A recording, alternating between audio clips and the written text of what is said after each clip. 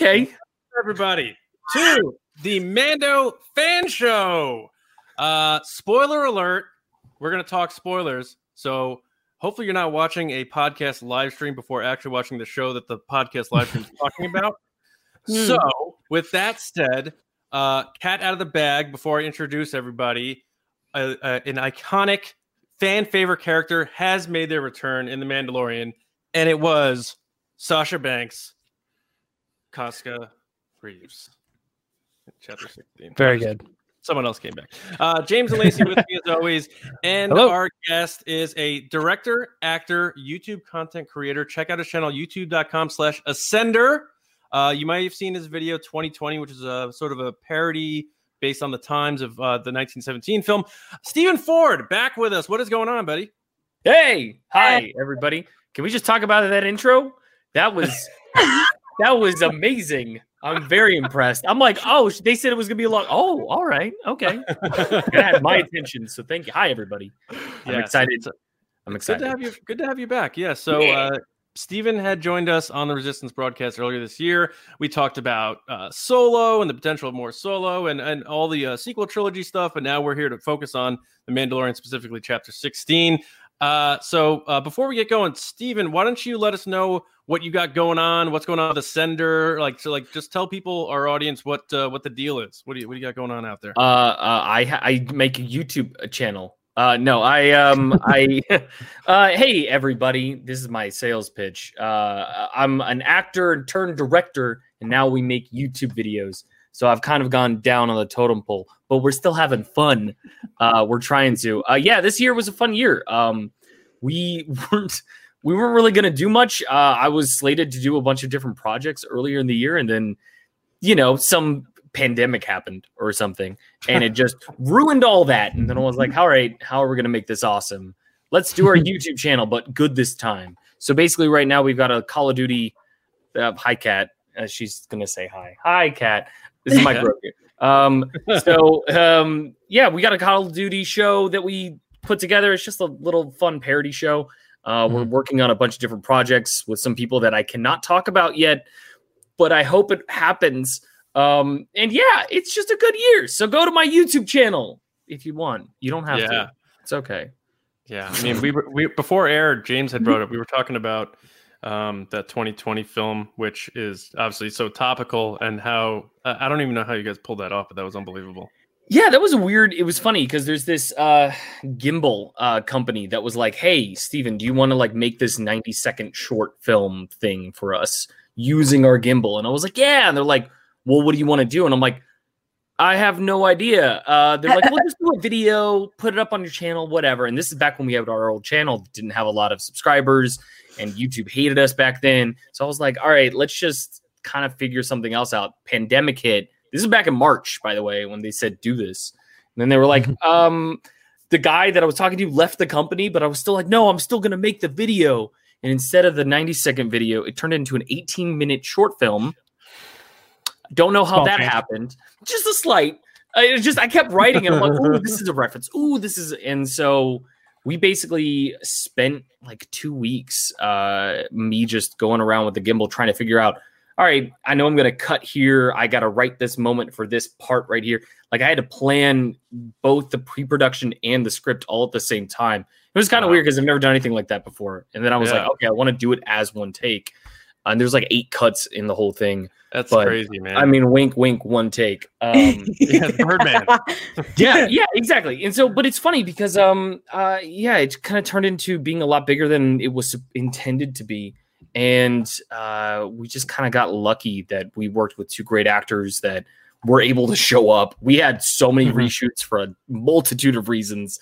So what was going to take a weekend took 3 months. Wow. But hey, it was worth it. Yeah, absolutely. Yeah. Well, we are happy to have you back here, and we're going to be talking about Mando Chapter 16, the season finale. Before we do, everyone who's watching and joining us in the live chat, first of all, thank you so much for joining us tonight on your Friday night. We appreciate you making us a part of the start of your weekend. If you don't mind liking the video, and if you're on Twitter, retweet our post of the episode and share this with a friend. Say, come on in, come hang out, and Let's try to beat our record of this season with our audience. So, as follow what Steven's doing right there. Appreciate that. Yes, I am. Yeah. And the last quick plug, obviously, if you guys want to pick up a Mando Fan Show Season 2 shirt, like we have the Moff Gideon shirts going on and the main logo, go to teespring.com/the Mando Fan Show S2 or teespring.com/store/resistance broadcast. James and Lacey, what's going on, guys? Are you guys fired up to talk about this season finale? Yes, very much so. And, it's funny because I won't harp on this. This doesn't mean a whole lot, but I did get this spoiled for me because my alarm didn't go off. Yeah. No. John takes personal issue that it's his fault or something. It's totally the situation, but my alarm didn't go off. I woke up way later and I knew it was important to get John's video up. He already had done it. He'd watched the show, done it, and got it uploaded to me. So it was on me at this point. So I tried to edit around and get his stuff up on Twitter and YouTube, around social media. And long story short, what caught me was when I went into Twitter, my eyes it snapped to something, and it said Sebastian Stan trending with Mark Hamill, and I was like, so something's up. So yeah, but hey, look. It does not bother me. The episode still is what it is. It just means that I wasn't surprised by it, but I knew that it was coming, but like in a way, like I didn't know how it was going to come, and it came great. I think it was handled like super well. So it wasn't like I wasn't excited or bummed or mad or anything. I just took it in. Yeah, it was great. All right. Well, appreciate it though, man. Lacey, looking very festive. We have to talk about the Yoda ears, or the I don't know what you're talking about. What ears? Oh yeah. It's the season finale. It's really awesome and wonderful. And guys, because it's such a big deal and such a big episode, I brought snacks for anybody that wants one. Ooh. Yes, so if anybody's interested. It's got big pretzels. I want a big pretzel. How dare you? Oh. No? Okay, I'll just eat them later. No. Talk about Easter eggs. That's a TRB Easter egg. We'll have to tell Steven that story off air. The legend of the Bavarian legend. The Bavarian AMC. Yes, exactly. That's 40 feet big. Yeah, I ordered that by myself once by accident, not realizing what it was, and it showed up in a pizza box, and I was so embarrassed. Totally worth it. Side note, by the way, we do have a super chat to kick off the show. Cool. Oh, cool. Which I think is going to reflect what everybody's saying, which is from David Ford. Relation? Maybe? Yep. Thank you, David Ford, who said 1 X-Wing, 1 cloaked figure, 1 green lightsaber, 1 gloved hand. Luke Skywalker, the one and only, is all we needed to save our heroes. They let you know, and we'll get into it, but like 10 different times. They're like, just in case you didn't know. You know it's him? Did you know? He either has the Bart Simpson closet with all the same outfits, or he hasn't changed in 5 years. Either way. There's Luke. Battlefront 2, where it's the same outfit. Yes. Oh, it's the same? Okay. All right. Yeah. Right. Choice. All right. So yes, if you do want your comments sped up to the front and read on the show, we do have the super chat feature, which also like this. So we appreciate that. Like Kevlu01 just did. I didn't want Luke, but then I saw the X-Wing and screamed, Luke! I was 10 years old again. That's the vibe. Yeah. That is the vibe, without a doubt. For a lot of people, not for everybody. We'll get into that in a minute. Yep. All right. So speaking of that, we're gonna rate the episode like we always do, and being that this is not our last episode, because we're doing a recap on January 8th with Clayton Sandell live. But this is the last episode that we're going to be rating for this year. So this is the last time we're using the Pedro Pascal face scale, 0 to 10 for chapter 16. I'm going to kick it off this week and set the bar. My highest score yet for The Mandalorian. I'm giving this a 9.5. And I think I won't get into too much now because we are going to discuss this in full detail. But really just the dad perspective, just the end of that episode, like I was fighting him back, and I'll just leave it at that and get to that a bit more later. But James, what did you give this on the Pedro Pascal face scale, chapter 16? I gave it a 9, and I gave it a 9 because first of all, when I when I first watched the episode, I thought, man, it wasn't as perfect as I was hoping it would be. Like there's a lot of little things that kind of got in my way and were kind of annoying. And I was like, that's a solid 8.5, which is a good score for me. But it wasn't like the crazy best or anything. And then I started, I don't know, I saw a bunch of people they're giving high scores and stuff. And I found throughout the day that I kept wanting to revisit the episode. I was like, this part like was cool, or what did they say? And I was like captivated by a lot of it. And then as it kind of went on through the day, I was like, you know what? I don't think I'm going to be able to say that this episode is less than my other highest rated episode. It's at least on par. So I bumped it up to a 9. All right. And the only 10 I've ever given was the final episode of Clone Wars, the fan show. That one to me was absolutely perfect. I give a lot of 9s and stuff on the really good episodes, but 9 is still like a really solid on my scale. Yeah, especially when with this next score coming up. Steven, what did you and maybe you want to put in perspective how you've been rating the episodes to give it some scale, but what did you give or this? Just be honest. Yeah. Steven. I gave this episode a 6.5. And I know that's harsh. I'm aware. I know. But here's the thing. I'm vote him off. Vote him. Yeah. Here's the thing with The Mandalorian. It's Star Wars savior to me. That's what it is. So I am hypercritical of everything that goes on in that show. I analyze I'm like, this is a little too this is a little too that. Why are they doing this? I do that. I mean, I do that with all Star Wars, but still, I do that a lot with this show because I'm like, I know the people behind it are people that genuinely, not saying other people don't, but they genuinely care about Star Wars.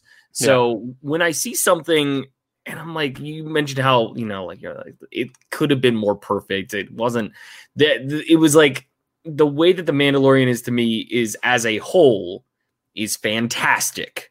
It's incredible, but some of its parts don't lead up to it being as fantastic as I want individually it to be. So that's what this episode was, where there's like really great moments that I'm like, yes, more of that. And then they do something real dumb that I'm like, damn it. So I'll say modestly 6.5, maybe 7, depending on. And that's the thing I will say before going further, that the way that I first view Mandalorian episodes is hypercritical. And then later on I watch them and I'm like, that's I was being too mean. I was being too critical. That's how I am. But that's me. Like you're getting lit up in the comments. You're getting kick them out comments. No, to be fair, we also discussed this too, is that a 6.5 is high on your general scale for The Mandalorian.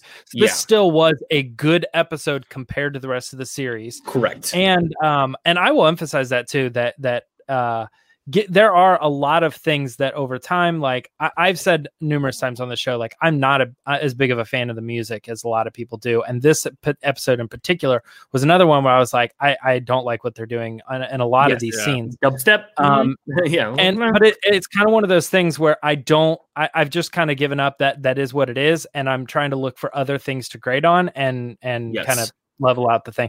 But I'm with you. If I was being like really critical on these, I think that a lot of these scores would be a lot lower for me if I was a little bit more. Exactly. I don't necessarily rate them to other Catherine, things. Catherine wants to know what your favorite episode is. Okay. It's of this season. Of this season, it's one of two. It's either the oh my gosh, the with handsome face.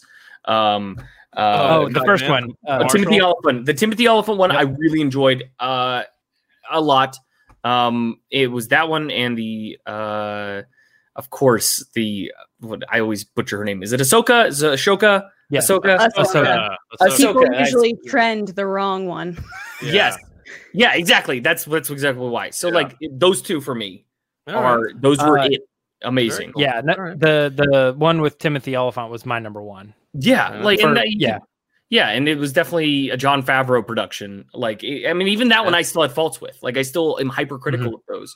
But like the Ahsoka one was so, oh my gosh, you could tell that it had an animated background, like literally those shots feel like they were stripped right out of Clone Wars. Yeah. And you could just see that mastery of the frame that a lot of the other ones didn't have, like the one where Boba comes back and it looks like it was shot in, the California desert because it was.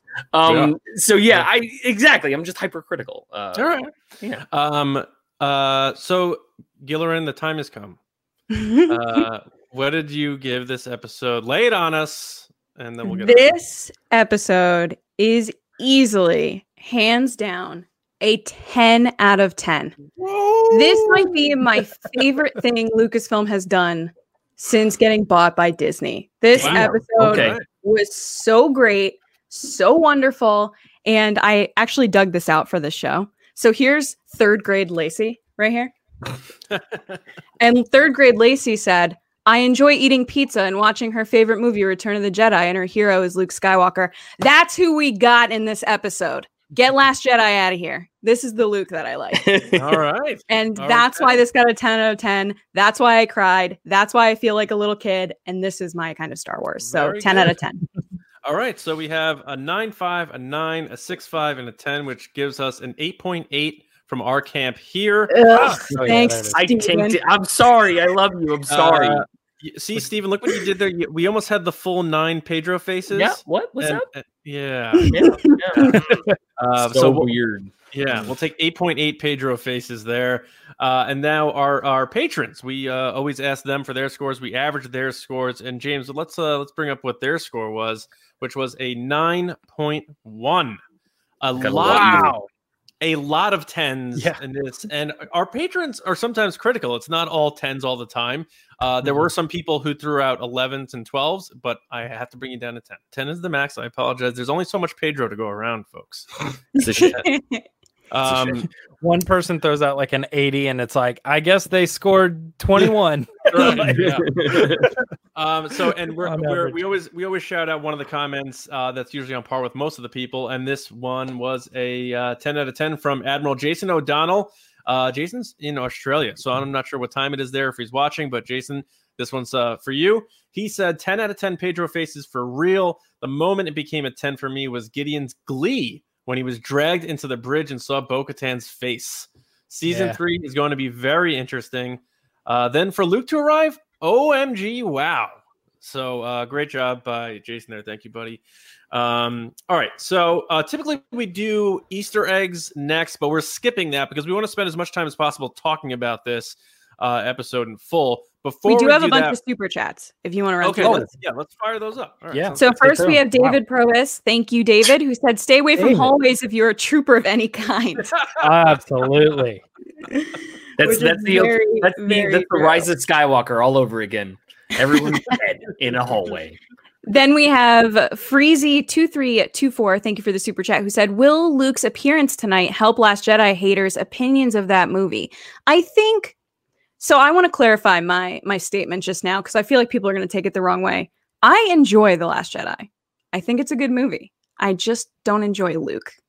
That's my one thing. So this is something that kind of fixed that. But I don't think... In fairness to that, Mark Hamill didn't enjoy Luke. So I mean, that's okay. And him and I are basically friends. So best friends, right? So there you go. Next, we have Caleb Pausch. Yes, remembered. 10 out of 10, this episode transcended The Mandalorian. I didn't feel like I was watching a TV show anymore. They brought in Luke and they pulled it off. Right on. Thanks, Caleb. And then Luke, thank you for... Luke said, Count Pepto reporting in, dang, Bib let himself go. I mean, clip your nails, man. You guys excited to see Book of Boba Fett. Your thoughts? Yeah, I'm not one to. I don't do the body shaming. I put on some LBs this year during the pandemic. We all did. It's okay. Yeah, but Big Fortuna. Anybody? Oh, that's good.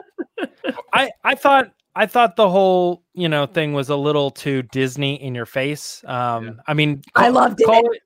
Call it a little bit of a stretch here. I mean, the Book of Boba Fett, Book of Boba, B.O.B. Bob Chapek, Bob Iger. Bob Iger. Yeah, I mean, it was a little in your face. You know what you reminded me of, James? Those people that are like 1 + 3 + 4 = 7. 7 means this. 9 means That's this. exactly And then it means 100%. Independence Day. Like what? No, I'm not. It's funny. Like remember forever ago when they were talking about how they were going to do a Mandalorian show, and everyone was like, "It's the Boba Fett show. They're going to do a Boba Fett show," and like they even kind of like were like, "Maybe we are. I don't know." And then we're like, "Oh, it's not a Boba Fett show. It's better than a Boba Fett show. It's a unique, totally original thing, and that's connected to all these other cool properties." And I feel like now they're like, you know what? Let's just do a Boba Fett show. Why not? And I'm like, why not? I feel like for a while it felt like they were saying like people were saying this still feels like Boba Fett. They just couldn't use Boba Fett, so they just made a Boba Fett show like its own replacement. Now that we got Boba Fett, it's like, oh, I see the difference. Like when we see this teaser, you're like, that's going to be a different show. Very different. I hope it is. Skywalker Sounds Matthew Wood played Bib Fortuna. I love that. That's hilarious. We have another super chat from Comic Books NYC, aka Kavi. Hey, Kavi. Kavi said, loved it. 9.5 for me. Grown man cried and yelled at various points. It was like the Super Bowl at my house. Like, you know how people stand up when they're in the final quarter? Like the last 6 minutes, I was standing in my living room going, no. Yeah. Lots yelled at various points. Lots of questions too. But isn't that the fun of it all? Also, love Mando Fan Show. Mando Fan Show. Happy Friday, guys. Thank you, Kavi. Thank you, man. That's so awesome. Yeah, hope you're dug out of all the snow in Brooklyn, buddy. Appreciate that. Anything else, Lacey? Nope, that's it. All right, cool. Before we head into just our general chat on this, we are skipping the Easter eggs, as I said. We do have to give out this week's Mando Code number. So if you've been watching this show throughout the season, yes, we are adding a new item right there. Vintage collection Mandalorian figure of Din Djarin and Grogu. Look at those two right there. That is. It comes with the Camtono too, which is cool. Oh, that's cool. Yeah, that is cool. Absolutely. Every episode we've been giving out a number as part of this code. I've been revealing one each time.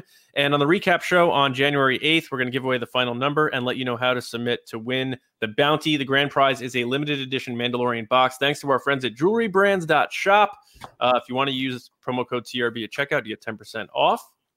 And that box is limited. I think there's only a few thousand made.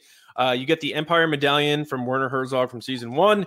You get a brick of Beskar steel and the skull necklace that Grogu wears that he got throughout season 1. We also have a full size, like a large Funko Pop of Grogu. What else do we have? Mando Fan Show season 2 shirt. What else am I missing here? There's another item. The Mission Fleet. The Mission Fleet figure set too. Yeah. And I think, it's a lot of stuff, guys. So that's cool. Hopefully you've been keeping track. And this week's number, the 8th number out of 9, is 3. 3. So get it tattooed on your forehead so you remember when you look in the mirror. What is it? Oh, this. Yeah. Yeah. Right. So good luck to everybody. Yeah, hope you've been keeping track. And again, good luck. Wait for that on January 8th for the final number and how to win. All right, so now let's just talk about this episode here. Let's warm up the engines a bit like we usually do, which by just pointing out your favorite moment or your favorite shot from the chapter. So, Steven, you're our guest of honor. I'll start with you. Did you have one standout moment that you're like, wow, that's beautiful, I loved it, or a moment, your favorite? I mean, I think the thing that we're probably all going to completely agree with is just the moment where he takes off his helmet. And like what I loved about that, and I got tinges of Return of the Jedi, where he's like, I want to take this off of me so I can see with my own eyes. Yeah. Like that's what that felt like to me. That was, of course, and of any gripes that I have with in the episode, that moment is masterful. Like it's amazing how that I care about a puppet. I care about a puppet and a man, and I'm just like, huh? And I'm like getting a little teary. There's that moment. And that was incredible. I mean, I'm gonna echo that, but I'm gonna go to Lacey here. Did you have a favorite? I'm gonna guess maybe Luke, but what was your favorite shot or moment of this one? My favorite shot, which So I yelled a lot. I wish I recorded it because it was ridiculous how I acted. I yelled a lot, but the most I yelled, like, yeah, was when he crushed it with his hand. Oh my God. How many times have you done that when you're little where you're like, yeah. Like, oh, I loved that scene so much. It was so badass where he crushed that thing, especially because of how much it beat up Mando like 5 minutes prior. Right. And he's like, I don't even have to touch you. You're just gone. You're a tin can. Quint and Hooper with the beer can and the cup in Jaws. Just like it was just perfect. Yeah, that was pretty cool. That was a little shades of Vader. But my favorite shot itself is when it looks like Vader from Rogue One, where the doors open and you see just the lightsaber. Oh yeah, for sure. Jedi, anyone who uses a lightsaber in Star Wars, maybe it's a Skywalker thing. They love dry ice. Steve wrote, "Hi, third grade Lacey." That is accurate. Third grade Lacey is here to be on the Mando Fan Show. All right, James, did you have a favorite moment or shot that stood out to you? Yeah, I mean, one of those, there's so many different scenes in that his whole like rampage through the ship and all that. But there were two specific ones, and I'll just pick one. But I initially was just floored when they cut to a shot and it's the lightsaber comes through the camera. And it shows. You guys don't know what I'm talking about? I missed that. Yeah, it's the reveal of the green lightsaber. Oh yes. So he's walking through the place and something's up, but I think you hear the lightsaber turn on. I could be wrong on that, but either way, like they show the soldier or the troopers, and then through the lens comes the green lightsaber, and you see him with it up and walking away from the camera. And I know you mean the way he like it enters into the screen. I was like, that is so extraordinarily different than what I would have expected, how they would have revealed that. And it was all part of the anticipation. We joked around it before, like they gave you this clue, then this clue, then this clue. And that one was like with it coming through. Then the hood, then the lightsaber, then the hand, just in case. And then they were like, here's his belt buckle. Look at his belt buckle. Right. Yeah. But and someone might also be able to tell by the handle grip too, if they were correct, the hilt. Yeah. So similar to what you were saying, Matt said, 10 out of 10 for me. Loved seeing Luke decimating droids like dear old daddy. I like that. Thank you. Appreciate that. It's like poetry. It rhymes. Exactly. There it is. I knew someone was going to say it tonight.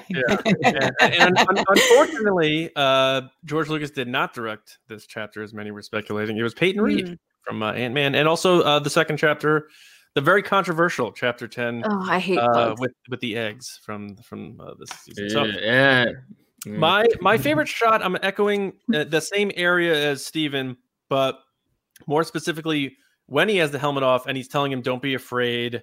And right before he puts him down, which was a very important moment, because he doesn't just hand him to Luke. He puts him down and he's like, "You have to walk to him, so I know that you're okay with this." Mm-hmm. And I thought that was a very smart decision by whether Favreau wrote that in the script or whether Peyton Reed made that choice. I thought that was huge. And that also, so obviously R2 can do his thing. But when he reaches out and touches Din's face with his little baby Yoda hand, I was having a hard time. And I watched it by myself because I had to do the Mando Minute and my written review and stuff. And I got kind of emotional. But then I rewatched it again with my wife, and I don't like when she's like, "Are you crying?" I'm like, "No." Star Wars. I'm not crying. You're crying. Yeah. So I was trying to breathe deeply, so I didn't cry, and then it made me think maybe I do want to cry more now, and it was brutal. So, but that shot.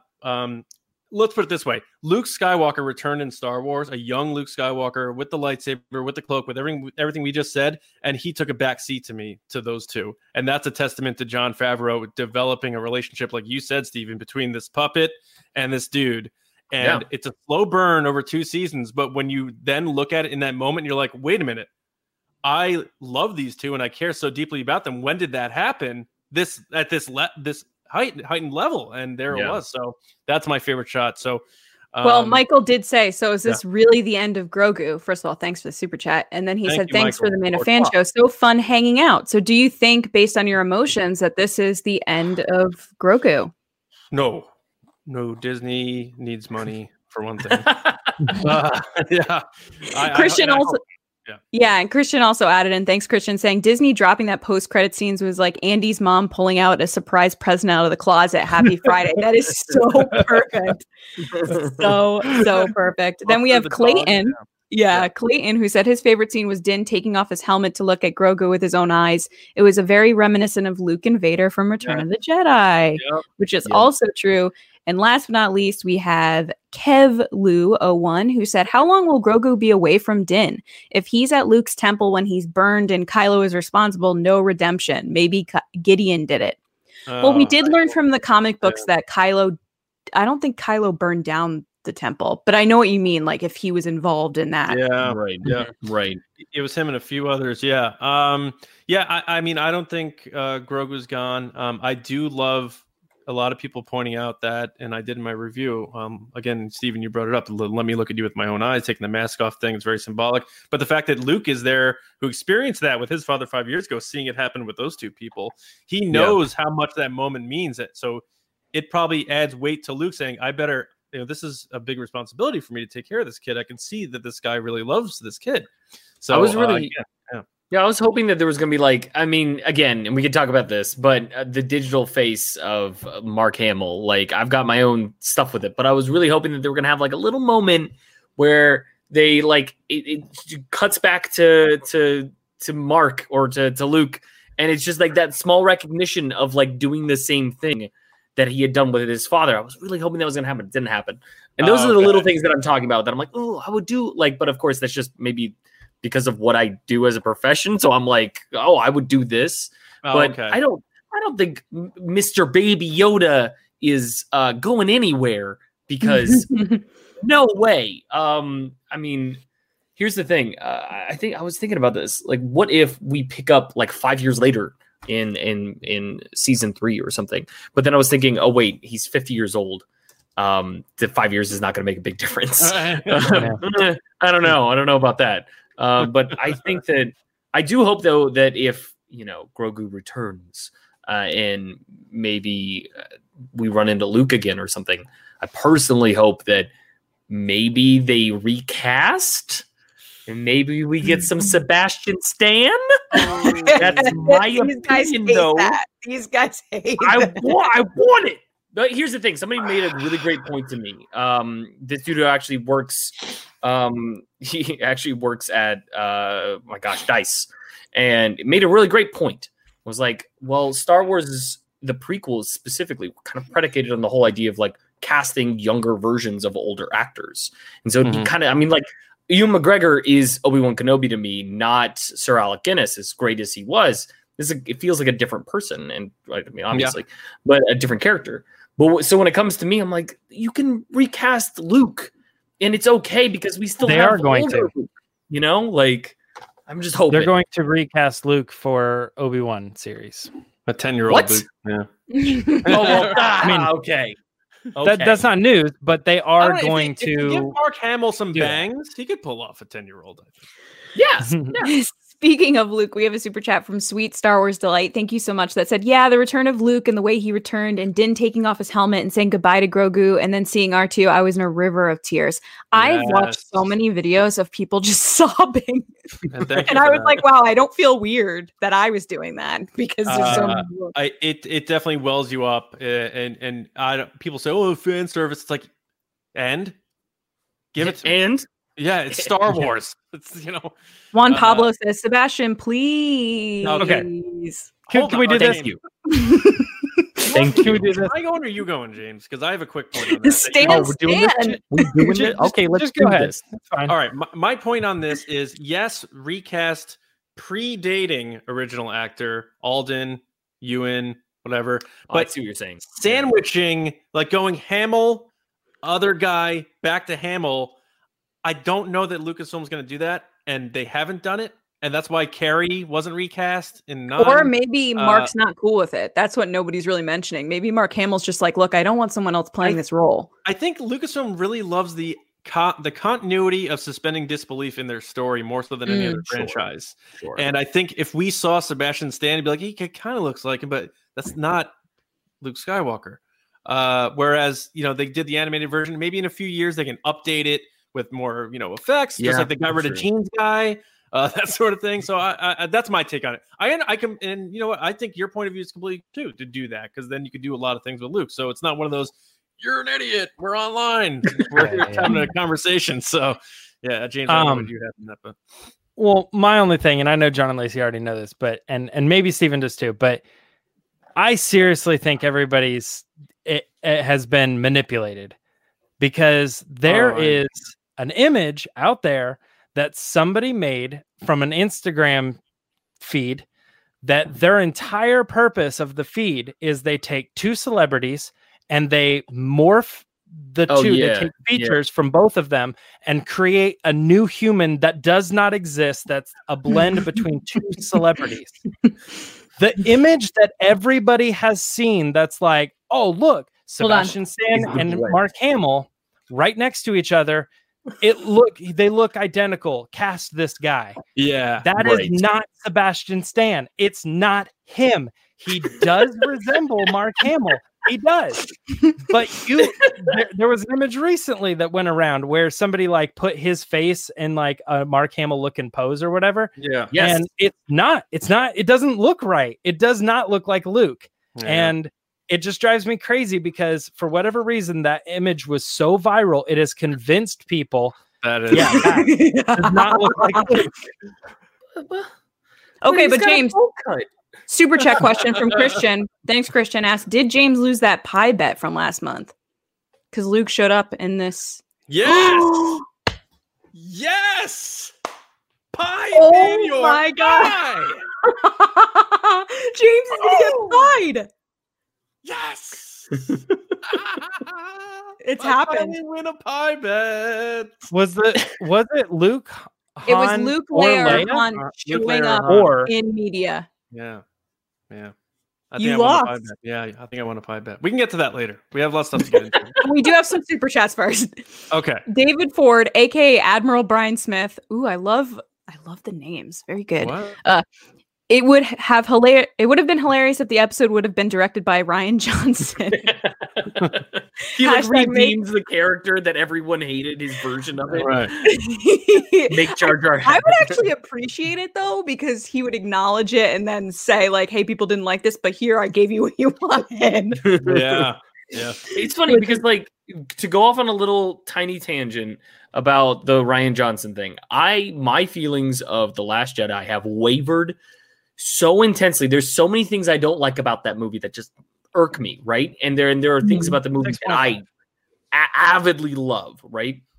And albeit I can agree that the whole character assassination kind of theory of, Luke and everything, I can agree with that to a certain extent, but then I can also agree with the fact that people change over time. So like I can get into a huge debate about that, but at the same time, just concerning the Rian Johnson thing alone, the entire The Last Jedi movie was just nothing but expectations versus what actually happened. And right? Expectations, yeah. The subverted expectations became a meme, and it still is kind of a running issue in a lot of different shows and movies now, just like it was then. But what's interesting about Rian Johnson is he clearly, and this is coming from somebody who avidly loved him, avidly hated him, and now I love him again. I know I'm awful because like I was like, Looper's I love that movie, and then came out with this. I'm like, what is The Last Jedi? And then he did Knives Out. Yeah. And in Knives Out, it's beautiful. Yeah. He literally takes every single criticism that he had from The Last Jedi of subverting expectations and then did it properly, where it kind of shows that he learns as a director and as a person is like, I can do that. And so that is, I would love to see him get a crack at Star Wars again because of that. So that's my tangent. I'm done. Yeah, no, that's I appreciate tangent. We do have some more super chats. So Frank, thank you so much for the super chat. Said, love the episode, you guys. Do you think the Razor Crest was destroyed so that Boba Fett had to fly Slave 1 so that he wouldn't be in the room when Luke showed up, because that would have been awkward too? Maybe. Think about that. I did think that Boba Fett got the shaft on this one. I was like, when they were coming up the plan, they're like, you, and you, we're all going in. And then you, bye. Don't even mention Boba Fett. Yeah. It's like, he would have been good to have on the team. Can we come up Who with was the other Mando? Wasn't there? Though wasn't it? Oh yeah. Well, there yeah, was the guy Simon, whatever his name. I'm missing his last name. It starts with a K. His name is Simon something. He wasn't. Yeah. Well, she also said, Mercedes said that was her last episode. She's done for the season. She and then lied. she shows up again. Yeah, she lied. Yeah, totally lied. So did Mark. Mark said he wasn't in it. Someone was like, "Oh, Luke's in it." He's like, "No, I'm not." Yeah. Next is Ricky. Thank you for the super chat, Ricky. Who said people think Book of Boba will be season 3, but I think the other 2 shows will set up the next season, and everyone will go into Mandalore into season 3. Love y'all. I mean, that is a big theory that the Boba Fett series is replacing Mandalorian season 3. I think Favreau has already talked about, season 3 is going to be on schedule. I think they said something about season 3 debuting around Christmas. And also, Disney is not in a situation right now to say, oh, our most successful show? Yeah, let's stop making that for now. Right. They would not do that. Not at all. Yeah. No. So I think it's an extra little treat, little Boba treat. I will say that there's this amazing meme that I found of Boba and Luke. What is that? Oh my god! He's like flying away in the slave. He's like, "Hey, is that who I think it is?" And Luke's like, "I know you." So we do have a super chat that says Favreau and Filoni to ruin Johnson. Hold my beer. Now that's not fair. Oh, come on. Ryan did a great job. Come on now. Silliness. We do have one more super chat, which is from Thomas. Hi, Thomas. He said, James, you are my hero. I thought I was out here on my own trying to debunk that viral Hamill stand side by side that's being heavily manipulated. The truth. Yes. The truth. We are here to seek the truth. And there's this I'm gonna PSA for everybody. It's not a real person. And if you see it, tell the next person. I'm gonna look this up. Tell me more. Morphe_me is the Instagram channel. Go with that. While Lacey's going for the Bavarian, Steven's looking up the morph meme. Let's get into season finale. You're right. You're absolutely right. Yes. Oh my gosh. Yes, you're completely right. Yeah, it's totally manipulated. That's not Sebastian Stan. That is a mix between some of his features and the other guy and Mark Hamill's features. Yeah, I love me some Sebi Stan. Fake person. All right, let's move on from fake Luke because it's literally not a thing. So let's get to real things, which is the beginning of the episode. I got a lot of A New Hope vibes from this. Obviously, the scenery, the gray, the gray tones, running and hiding from stormtroopers, shooting stormtroopers who have no purpose whatsoever, completely pointless. That was very A New Hope to me. And then the second half, they really flipped the episode on us, and I loved all the Moff Gideon stuff. Did you guys feel like, Steven, did you feel they delivered on Moff Gideon in this episode? Did they slowly peppered him in throughout the season, and then we finally see him get a little aggro and violent? Did he deliver what you needed from him? I'll tell you, it was an 80% delivery because that actor can do, a Snickers commercial and it be the scariest thing I've ever seen. I loved him in Breaking Bad. He's fantastic at everything he does. Yeah, and fantastic in this. And I like the little that whole. See, this is the thing. There's so many great moments. Everything that kind of included Mando did it for me. Everything else was kind of like. Because the scene where he's got the Darksaber and he's like, I just want give me the child. I don't care. You can go rule the galaxy. Just give me my kid. And I'm like, that's what's up. That's Mando. And so that is. So in that sense, yeah, he absolutely did deliver for me. And like the giddy, like when he's like, you don't know what's going to happen. Like, yeah, because he's fantastic and he can do a lot. And this says, and I'll talk about this in a little bit, but this says a lot to his acting prowess because if you just judge Star Wars products and Star Wars movies and shows by just their writing, it's very hard for a good actor or for a bad actor to do a good job with it. But if you're a good actor, you can just nail that. Yeah. The writing, which is usually very stiff, it's very kind of weird. And he still nailed it. So I think from that sense, fantastic. I would like to have seen a little bit more, but especially when he's like, do you have to duel for the Darksaber? And I'm like, where's this going? Yeah, it didn't go anywhere. And I'm like, okay. But it didn't because Luke showed up. Yeah. So, Lacey, what was your take on Moff Gideon? We did the whole Giddy for Gideon sticker and our promo of our episode and all that stuff throughout the season.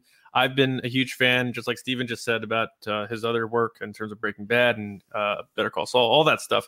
A Snickers commercial would be cool. Maybe, he cuts the roof of his mouth on a peanut and he gets angry about it. I don't know. Who knows? He was very, very evil in this episode, which we knew he was going to be. But like Steven said, actually, I was waiting to see where that went. Now that Mando has the Darksaber and she's like, I can't have it. And you're like, oh, so you're going to battle now? Like, is she going to turn?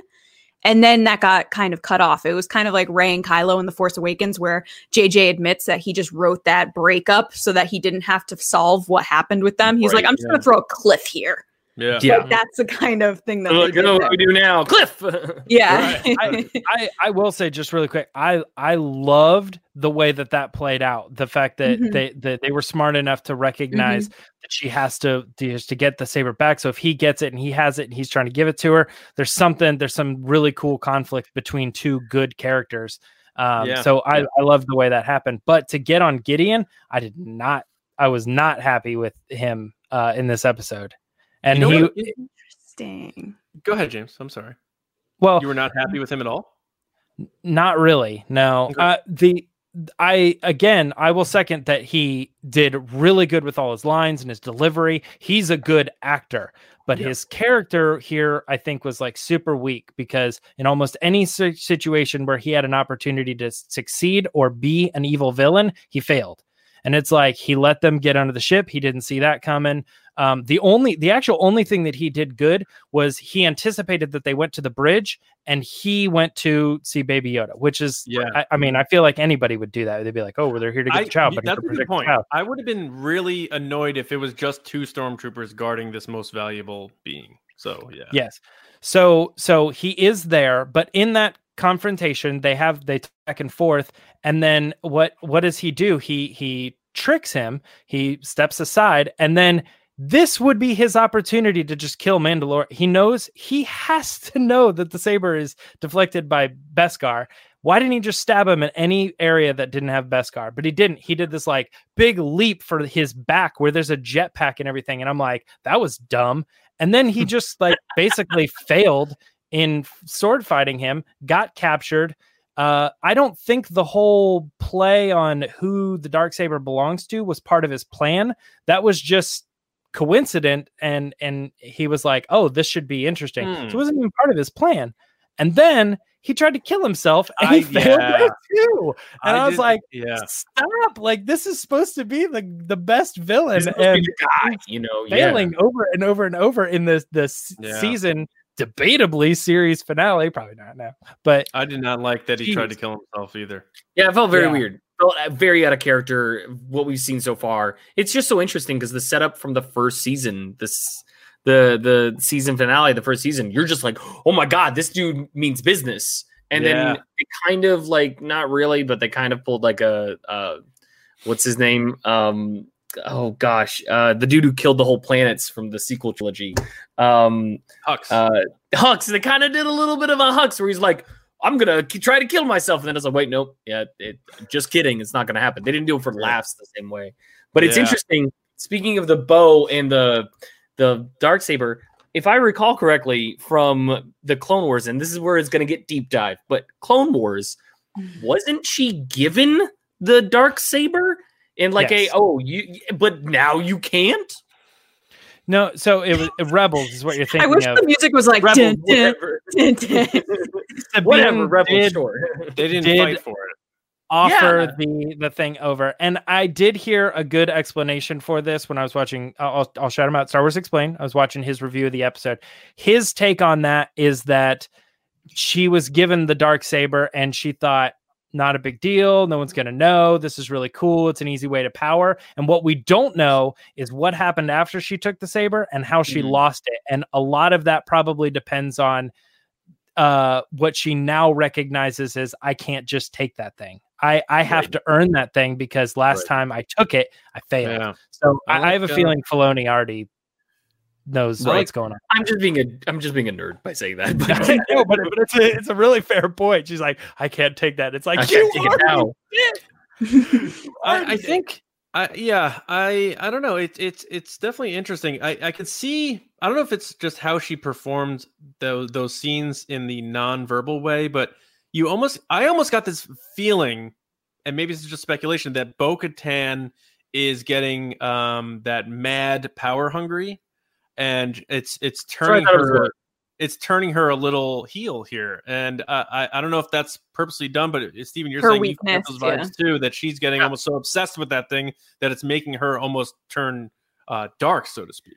Which is what Danny was saying, is that, you know, I'd love for Sabine to come in and reclaim the Darksaber. Bo-Katan is just being stubborn at this point. Yeah. It'll be interesting to see how that plays out. What else we got here? Oh, I did like one scene. It's really on the surface, but Boba Fett, when he's like, oh, it's time for me to stop playing my games, he absolutely annihilates those 2 TIE fighters and then just starts out. I was like, that is badass. Boba Fett-demption is real. Like that. He killed it. Yeah, absolutely. I'm very pleased with where they've taken this character. They're like, wait a minute, hold up. He died because somebody accidentally hit his jetpack. Come on. And then, sidebar. First episode, where they're talking about his armor, and he talks about how the jetpack has that problem. And I'm like, yes, thank you. Like, there's little things like that I'm like, I really appreciate. And rest in peace, Jeremy Bullock. I'm glad he maybe took some solace in seeing his character got to live on, hopefully. But rest in peace, the original Boba Fett. Super chat here from Nathan, right? Yep. I think we're about to see a Mandalorian Game of Thrones for the Darksaber. I like that vibe. I'm down with that. I think that's kind of cool. And then John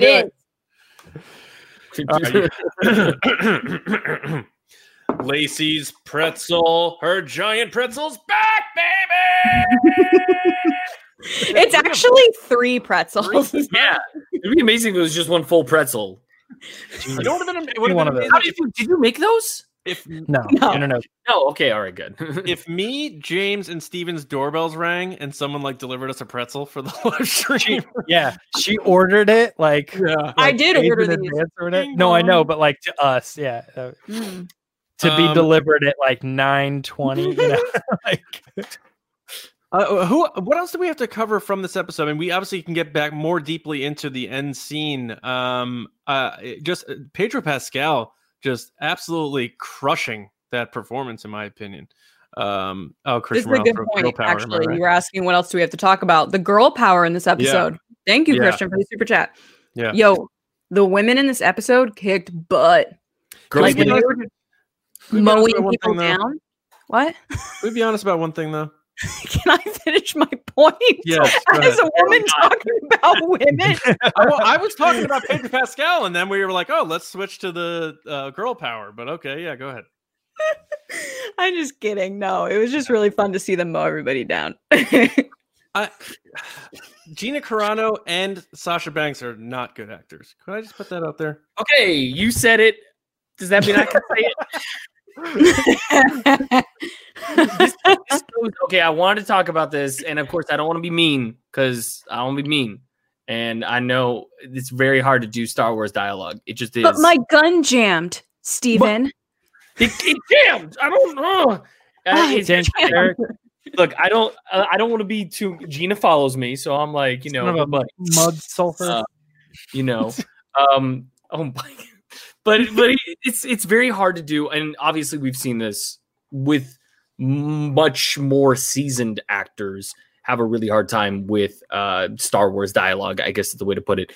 There's even moments in the sequel trilogy where, if there's anything you could say about the sequel trilogy, the acting is great, but there are moments where you're like, And so when you're having actors that are not traditionally actors and more traditionally performers, it shows, especially in Star Wars of all things, in my opinion. So I agree with you there. And all right. Yeah. It's just funny how, and it's not really that big of a deal, but season 1, people had comments about Gina Carano's acting, and they're like, "How dare you? She's the best." And then like she said some questionable things, and people were like, "Yeah, she kind of is not a good actor." That is literally what happened. It is verbatim exactly what happened. No, I just wanted to like point out, because Pedro Pascal really didn't get to spend a lot of time in the costume in season 1, aside from like a scene or two. and he clearly did a lot more this season, and they made that vocally clear and publicly clear. Man, like I feel like you got to get more of him with the helmet off, because did he deliver in that scene? Even just watching Grogu walk away in almost the similar shot of him on the wagon in the village in the first season, where it's just he's going away, but he's with Luke Skywalker. And it's so weird because Luke is like the ultimate hero, and I'm like, I don't want Luke taking him away. And like, it's just like, I want the two of them together. And I was like feeling that pain, but he's like looking at him and he understands that he needs to go. And he saw him, like I said, take those steps on his own. So it's almost like he feels a little better about it, but that hurts. That was a tough one. Can I say something stupid that I kind of noticed? And I don't know if anybody else noticed this, so I guess we'll see in the chat. His haircut is different from this episode to the episode prior to this. When he takes the helmet off, like completely different. And I was just like, did he get a haircut in between the trip? Did he's like, oh, the trip's coming. Let me just trim it up. Got to get ready for I got to get ready for Grogu to finally see me. Boba Fett's a barber Fett. He actually has a barber chair. Oh my God. Great name for a place. Barber Fett. Done. Done. We do have a couple super chats. Okay, Michael Moore says, thank you, TRB, for an amazing run of the Mando fan shows. I love spending my Friday nights hanging out with my family and all of you. We still have one left. January 8th. Yeah. Still got more. Yeah. A couple more. Hold on one second. We have Thank Frank. You everybody, by the way, so much. Yes. Thanks, Frank. He said, I think it's interesting that Boba Fett's armor has always been iconic, being scuffed and dirty. And after he reclaimed it, he cleaned it up as to show it's a new era for him. Absolutely. I saw a really good theory about this, so that he repainted it because someone else had worn it. And so if there were any dents or marks on it, they weren't his. So, okay. No, I don't think so. Did he? Oh. I think he might have. Well, okay, yeah, this is crazy because this didn't even occur to me. I just thought he just did it, and I had a friend that was like, "Dude, I love the episode, but I'm going to be honest with you. What's your take on this? Because it really bothered me, and it made it hard to watch the episode.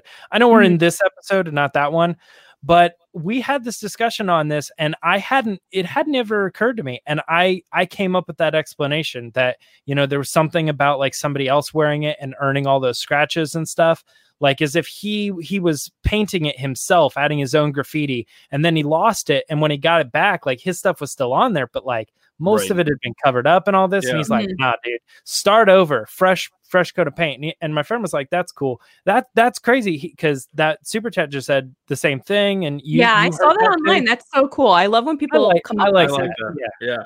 Next is Sweet Star Wars Delight. Thank you so much. Said the possibility that when R2 and Grogu were interacting, R2 might have recognized Grogu from the Jedi Temple days back when. Oh, that's a good point. He did do a little dance.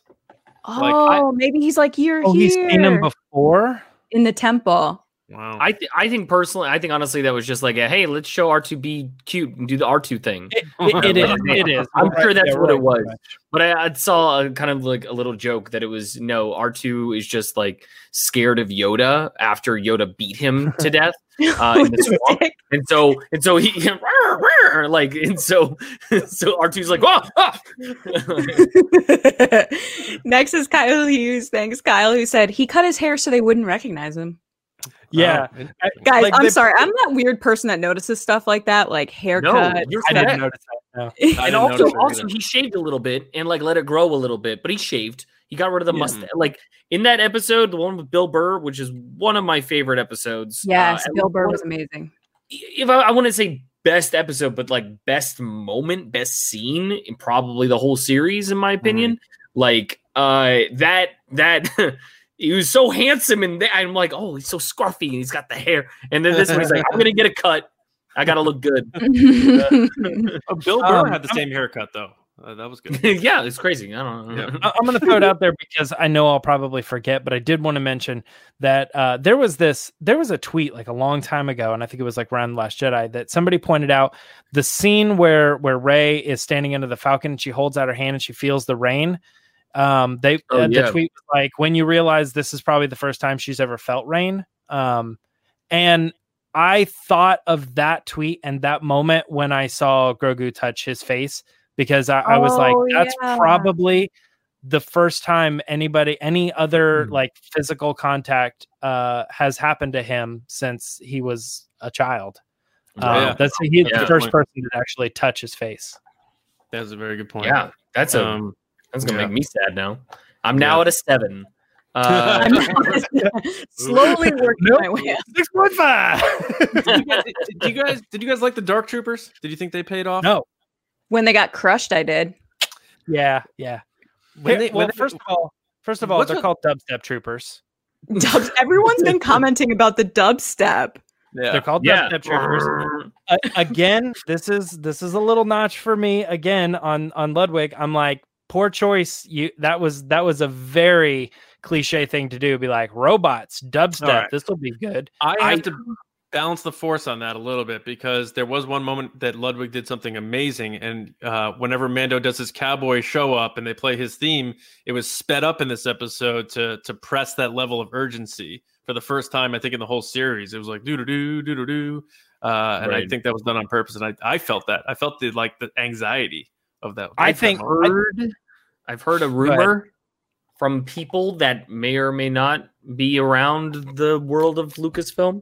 I heard a rumor that he's not as involved this season. Ludwig is not involved this season when it comes to music, which is kind of why it may feel a little different. But that's just a rumor that I've heard from some places. I don't know. But that could be maybe why. I'm not sure. Interesting. I would, if I were him, I would be like, no, I'm doing Mandalorian again.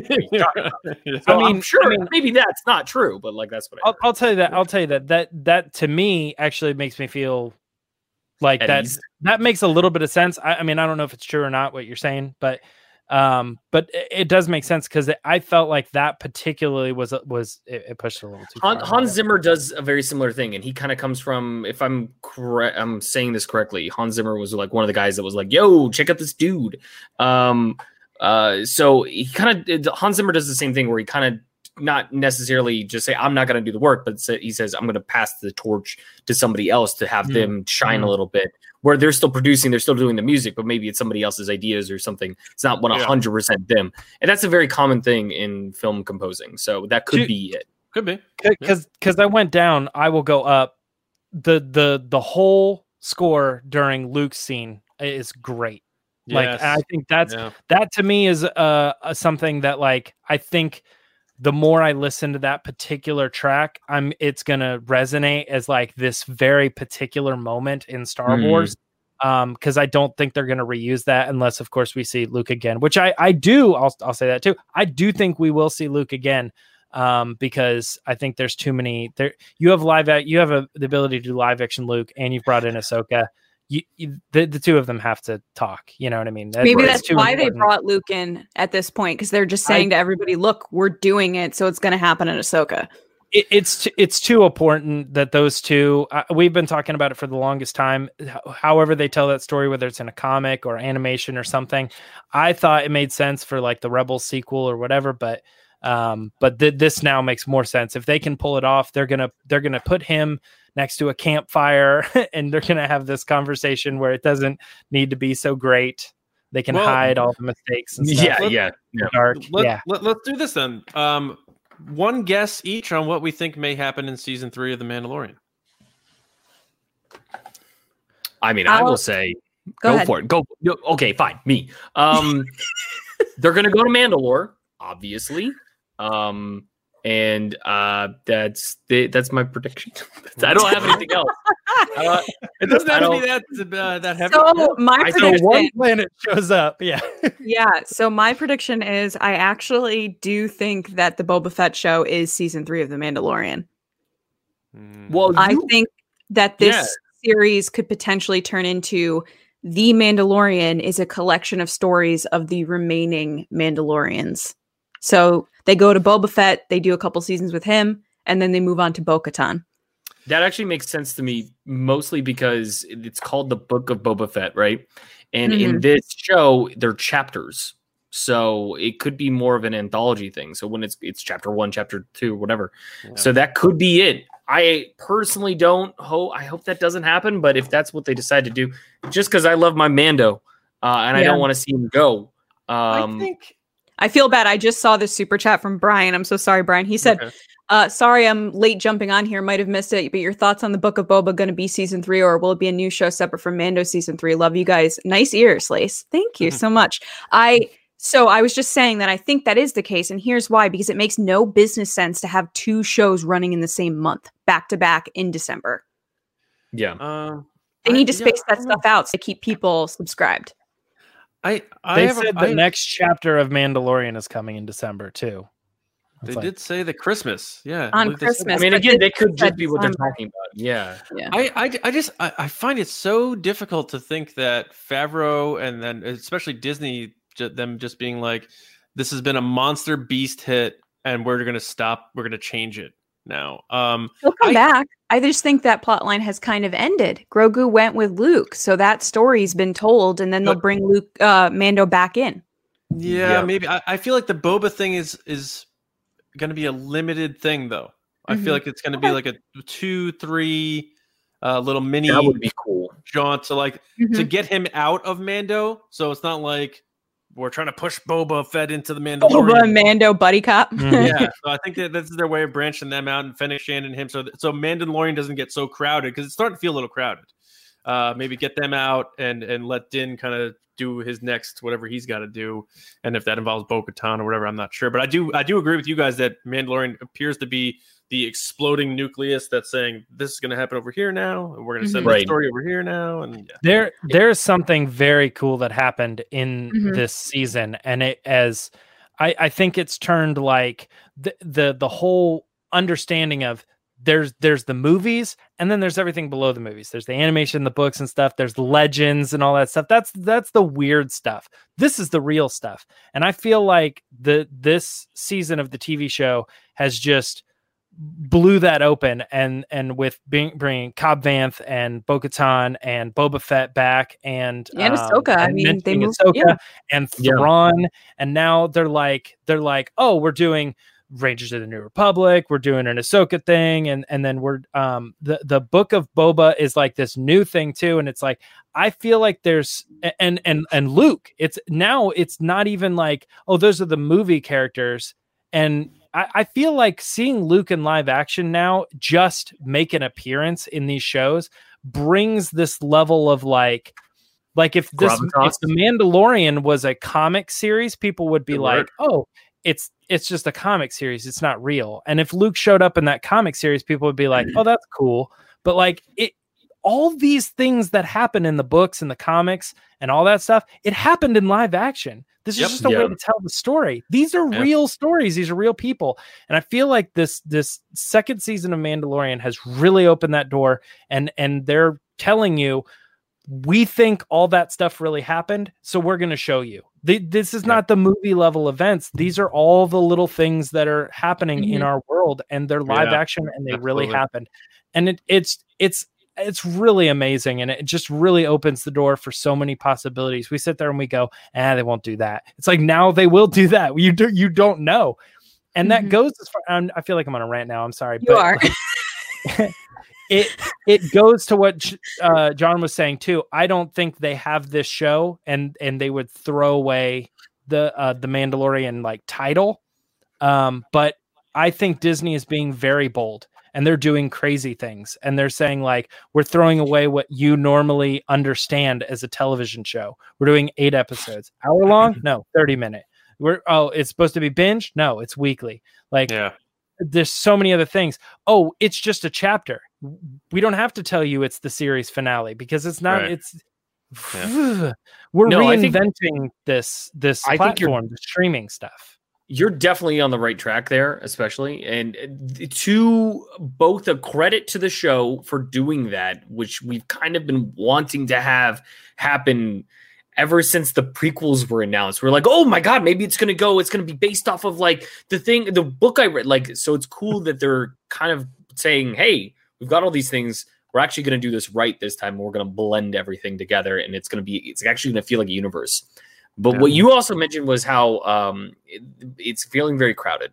And my thing with The Mandalorian, at least until this point, and we don't know where it's going to go from here, the Achilles heel-ish series, and at the same time, the good part about it is the fact that you have all these characters that will come in, pop in, pop out, pop in, pop out. And now it's feeling like, okay, they've popped in and they're staying in.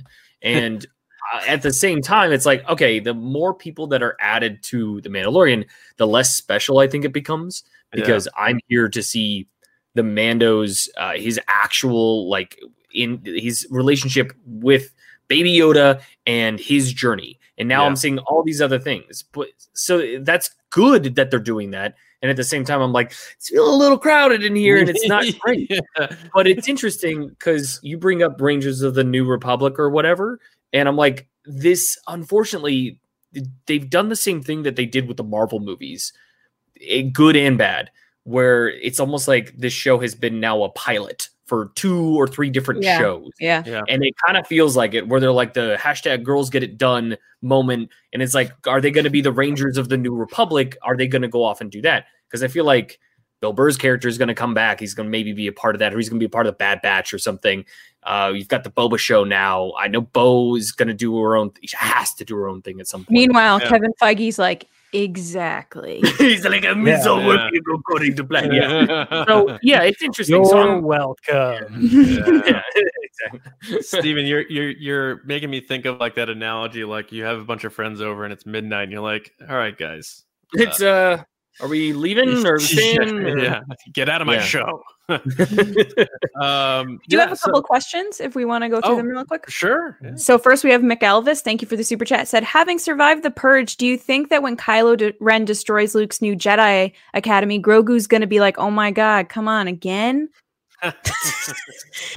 Which honestly, this has been a very popular talking point today, is it how it ties back to that academy and where is Ben Solo? When does this happen? Is Grogu okay? I'm putting the tinfoil hat on now. Go for it. We're going to Speculation Nation. Oh, geez. Let's say that Little Grogs is a part of Luke's academy in the sequel trilogy. We see Luke, we see it get burned down. We don't know that all the students died for sure. What if he does escape, goes into some sort of hiding, and then if they ever do decide to pursue something with Rey and Daisy Ridley in the future, you bring Baby Yoda in, and that vaults its value up that much more. He'll be around the age Yoda was when he started training Jedi.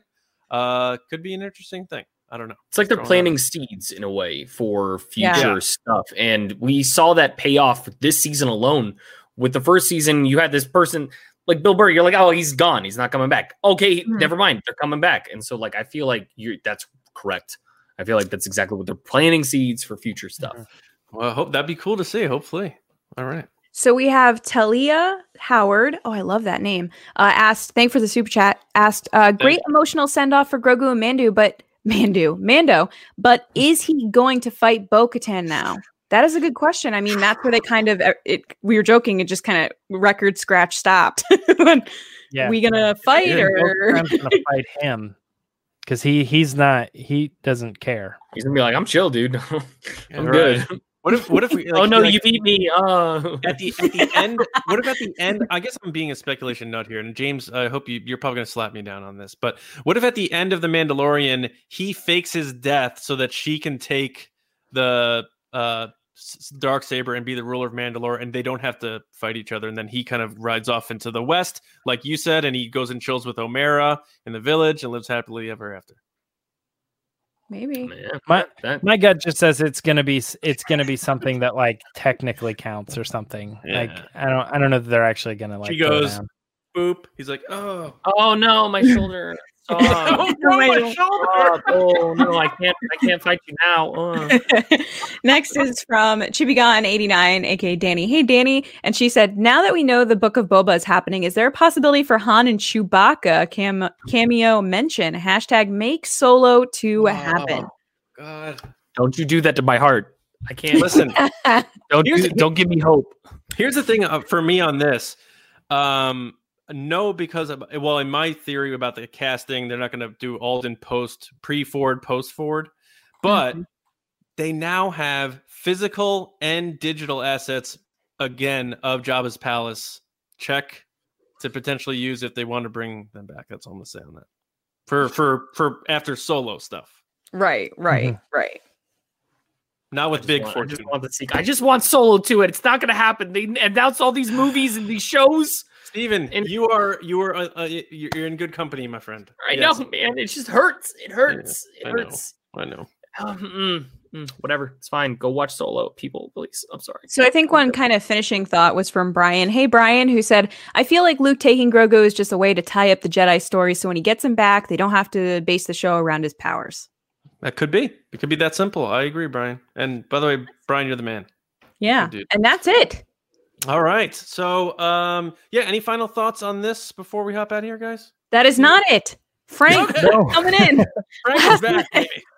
Frank, thank you for the super chat. Says Grogu might not be part of Luke's Fallen Academy. He might master his abilities and return to Mando, maybe become a Mandalorian, Jedi hybrid, and even wield the dark saber. See, you say this, and this is where I thought the show was going to go. And this is what I kind of thought first season was going to go, where I'm like, okay, Mandalorians, Jedi, they fought each other, they hate each other, blah, blah, blah, blood war, whatever. They got that thing a long time ago. And so Grogu's like the one that brings it all together. And that's what I thought it was going to be. Maybe not. I don't know. To another piece of lore, the Darksaber was created by the first Mandalorian Jedi. No. I did not know that. All right. The lore is, he already bridged that gap at one point. I think they split from there, but I think at one point there was Mandalorian, there was the Jedi, and then there was somebody that created the Darksaber as their weapon, and then that became the ultimate weapon for the Mandalorian. Oh, that's cool. Okay, that's fine. So then McElvis chimes in with, we still haven't got an answer to what Gideon wants with Grogu's blood, so that's open for season 3, I guess. I mean, I think we're all assuming at this point that it probably has something to do with Palpatine, right? That's what we're kind of assuming, maybe. Yeah. I mean, I don't know what else it would be. Yeah. I was thinking that they were going to... I just like blood. I don't know what it is. It's cool. I thought that they were going to do something like with those, what are they, the Dark Troopers or whatever they call them? But he said it was a droid, yeah. I thought they were going to do something kind of like... a General Grievous kind of thing where it was organic and bionic at the same time. Oh yeah. It seems like it was more likely the other way. Like they had, and this isn't exactly it, but like it seems like they had Death Troopers, and then they probably had like a Death Trooper version 2.0, and then this was like Death Trooper 3.0. And it's like we already know that they're like shrinking the Death Trooper heads and all sorts of weird stuff. So like Death Trooper 2.0 is probably what you're describing, like this weird cyborg thing, and then and then these are just droids. Interesting. They're also really stupid too. They went my from god, dubstep troopers to dumb step troopers. So like he's walking right in front of him, like close the door, and they're like doing nothing. I don't know. They're like the sock 'em robots. Bop, bop, bop, yeah. We're all talking about the stuff that I had a problem with in this episode. Where this episode shines is when it's about the character and when Luke Skywalker shows up. I know Steven. It's those are fantastic little moments. The moments that don't do it for me are like the Dark Troopers that I'm like, Terminators was okay. They're like I don't like their design. I mean, I'm gonna get into it. I don't like their design. They look too glossy. They look kind of like toys, as opposed to like the way that even in the prequels, I think they looked better. Even though CGI wasn't whatever. They were there for Luke to cut through. Yeah, that's a great point. I completely believe this because when they showed up and they had them beat the bejesus out of Mando, and then they're all standing there and they're like, no one can save us, no one can do this. I was like, well, there's one person that can, a lightsaber. Yeah. And you're completely correct in that. I just didn't necessarily, they felt like Legos, like the way that they moved and they just kind of didn't really do it for me. And when you combine the that Bionicle Legos, which are already weird in the first place.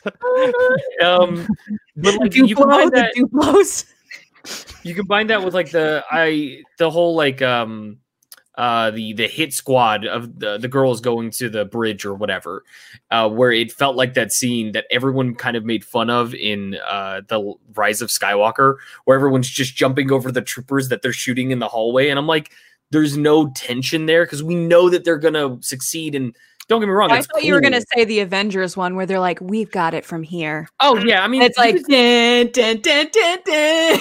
And I'm like, You can see there's that parallel, but I know this is. I saw some memes about this where they're like, "Oh, I prefer like the girls get it done in this one versus the girls get it done in that in Avengers." I preferred the Avengers one even a little bit, even if it felt pandery or whatever. I preferred that one because it felt like, I don't know, this one just felt there was no threat. They're just stormtroopers. Pop, pop, pop. All right, everyone. I feel like for the Avengers thing, really quick on a side note, it would have been cooler if they didn't say that line. If they didn't say, "We'll take it from here." I was like, can we not? Can we just do it? Like, why do we have to talk about it? But yeah, exactly. And they actually did that. And it's funny you mentioned this tangent. Infinity War, where they had that moment with the 3 women, and it was like, she's not alone. And I'm like, that's what's up. And it's like, then they took in the next Avengers, they're like, let's do that, but more. And so I feel like every single one, and they're a massive battlefield. They all happen to be here. We're here right at this moment. No guys, not one superhero guy who would be willing to help. Nowhere to be seen. It's like back in the day before cell phones, and you're like going to hang out with your friends. And you're like, all right, we're meeting at the food court at 8:30. Don't be like, hey, right now is good. Okay, I'll head over. And they're all like, all right, oh cool. Hey, what's up? How you doing? All right, let's go. Yeah. I know that there's parallels with this episode, but like that was the kind of stuff that I'm like, I didn't feel the danger there. I know that was kind of what they were setting it up to be, is that it was too easy. Just to go back to that really quick. It literally just dawned on me on this episode as you guys were talking about it that it was all females. It never even occurred to me. Yeah, it didn't occur to me. Like when I was exactly. I just saw Gina or like Cara Dune, Fennec Shan, people. Yeah, I just didn't even. Yeah. I mean, I hate to say that, but like, it didn't even occur to me that they sent all the women on one mission, and that like I just. Well, that kind of tells you that I think that they executed it correctly in that sense, because you're not thinking about that. It doesn't feel forced or weird or anything. Yeah. Yes, I felt the same way, and it was only until after I looked at memes, I'm like, oh, okay, that's fun. Yeah, but it's just the idea that it's like stormtroopers are these like, just things that you shoot, and I'm like. It'd be cool if like somebody got shot or something. There was some tension. Also, what happened to that girl that was like his right-hand man or whatever? Moff Gideon's right-hand dude. Like just gone? Like I'm confused. Yeah, they all died. They got shot. He got shot. I was just like, that was just weird. But like those are the little things that I'm like, I loved it. And then Finnick almost getting shot, and then they shooting back. I just loved it. And they were covering each other really well. Yeah, I am glad though that the troopers were droids specifically to be able to allow Luke to do what he does. Sure. Because if they were stormtroopers, I think people would have had a lot of problem with that, because Luke in this period is like, I don't kill, and other things like that. There was kind of some controversy around the battlefront thing, because you play as Luke and he's like, well, I'm just gonna get every stormtrooper over there, kill. Yeah. So I like that he could really like shine and show how powerful he was in this case without actually like harming anybody, because like in this point to him, just these are just.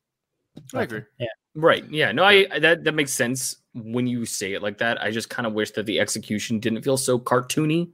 But it's still cool. Like, don't get me wrong. I'm going to watch this episode again and I'm going to appreciate it more. But I also had the episode, just like you, spoiled.